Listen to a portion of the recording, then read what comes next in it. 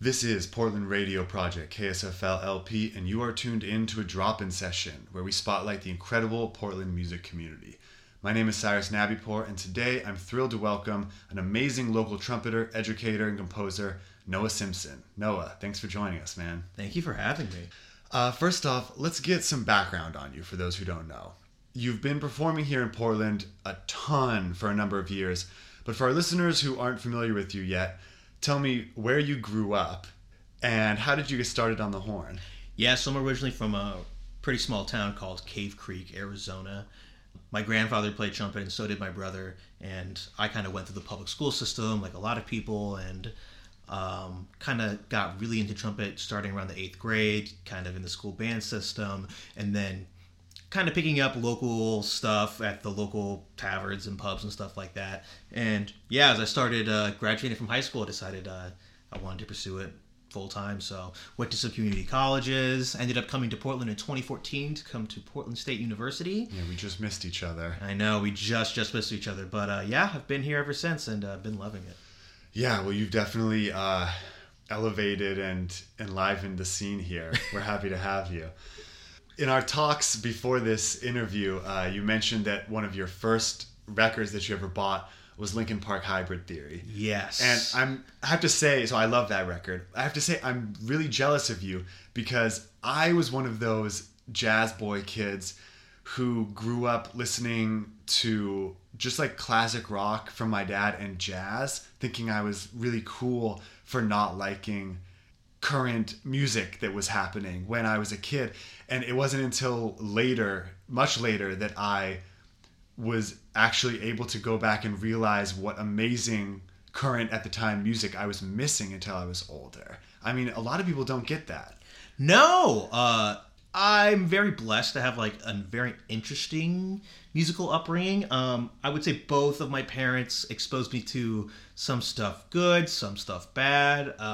One parent who will go unnamed is a big Kenny G fan, which maybe turned me away from jazz for some while. But then there was a lot of Mozart in my house growing up, which was interesting. And a lot of Nora Jones and a lot of Leonard Cohen.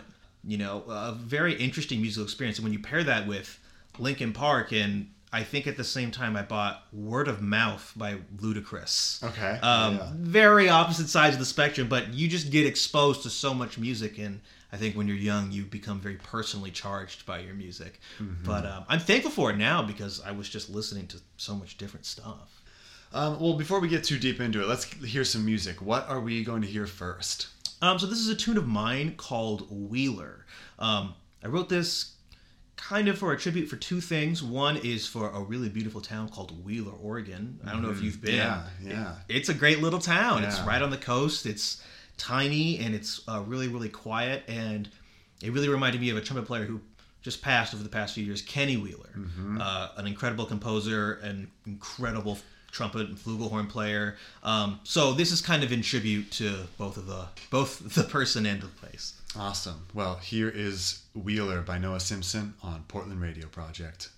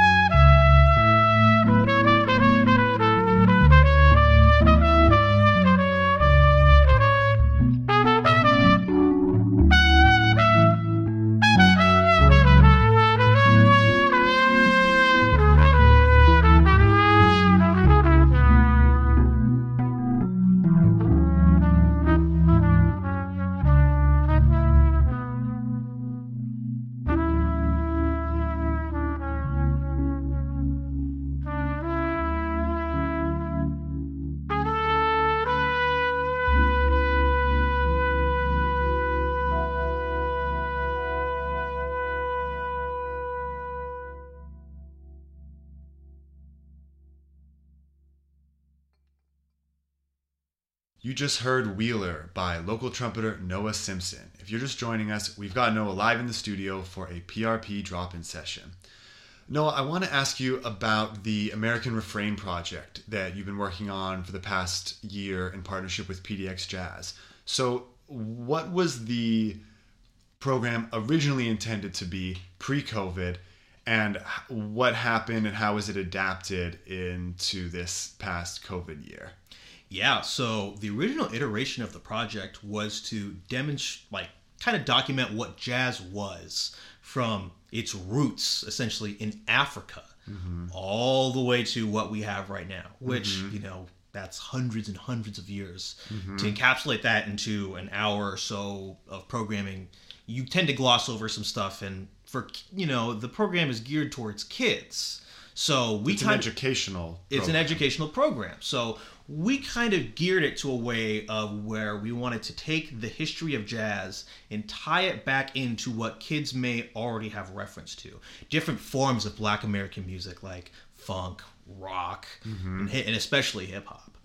So we kind of, me and the person I worked with, Shelby Walton Clark, the education director there, we kind of took our time of stepping away from a chronological order and just think about how we could pair different pieces of music together to help forge an understanding with children and maybe, older folks who are just trying to learn more about jazz. Obviously, when COVID hit, we realized that we wouldn't be able to do this program in the schools. So we were very fortunate to record it for the PDX Jazz Festival, and it was played for a lot of schools online for their Zoom classes. And hopefully, sooner than later, we will be performing this once we can all gather back to school safely. Give me an example of two songs that some people might not at face value see the many connections between in terms of musical heritage that you paired together to demonstrate, look, this is like this because it is. What's an example of that? I think the one that comes outside my mind heavily is pairing John Coltrane's Alabama with How Much a Dollar Costs by Kendrick Lamar. We talk, really it's talking about the backstory about these songs. Coltrane performed Alabama after this bombing of these churches in Alabama, and it's this expression in a modal form, which essentially is the exact same thing that Kendrick's doing over this. So we say, here are these people expressing these two different ideas, and they're both using the same method to do this. And the things that are changed are the instruments, but when it comes down to the notes and it comes down to the rhythms, it's all tied together. Yeah. I mean, there's all of those classic, everyone loves to reference the, look at this Biggie rhythm, and it matches up perfectly with this jazz song. And it sounds cliche, but it's true. I mean, you can literally say that without John Coltrane, there is no Kendrick Lamar. We forget that Biggie was neighbors with Donald Harrison. Right. And they would talk about drumming and they would talk about these rhythms. We think that these things exist separately from each other, but I think what we try to do with this program is we try to highlight that they intersect and they inspire each other all the time. It's a tree. Yes. It's literally a tree with branches overlapping, and it's just a whole big mess, but that's the beauty of it. It's to separate it as jazz and hip hop and they're separate things, it's a disservice. It's Black American music. It's music that came, from the experience of Black Americans. Yes. So I was just about to ask you about that. This decision to not label it as jazz and the intentional programming of the music and calling it American refrain. It's not the jazz refrain. It's not the African American refrain. It's the American refrain. They talk about how jazz is like a truly American music, which it really, really is. And, I think it's interesting to listen back to some of the artists that we really, really like. And, I can think of off the top of my head, Art Blakey and Miles Davis. They didn't necessarily really like their music being referred to as jazz. Jazz was a label that was bestowed upon them, not a label that they necessarily chose to use. They say, I make social music, I make people music, stuff like that. I think that there's a lot of people who think that this whole BAM movement and pushing back against the labeling of jazz is a current, recent thing. is just not true. There's footage, there's interviews, there's archival proof that the people who are making this music that's been labeled by white people as jazz have for decades been saying, that's not our name. We don't call it that. That's not us talking. I think some of the scary thing for some people too is saying it's Black American music is saying it's only for Black Americans. There's a huge misconception about that. Totally, a massive misconception. All we're doing here is we're acknowledging where this music came from. It came from the music of Black Americans. That shouldn't be hard to do. No. Credit where credit's due should not be that hard. Not at all. All right, well, let's get some more music. What can we hear next from you? I think next we're going to play a tune that I wrote back in December of 2019. This was right after the murder of these two Black Americans, Cameron Lamb and Malik Williams, by their local police forces. Like I said, I wrote it in December of 2019, and I was really heavily affected by it, and I didn't really know what that summer was going to be like. I mean, come COVID and the murder of George Floyd and the murder of so many other Black African Americans, this uprising. So this song kind of has adapted and changed over time, but I feel like it's a catharsis. So this song is for Cameron Lamb and Malik Williams. All right, Noah Simpson, Cameron Lamb, Malik Williams on Portland Radio Project.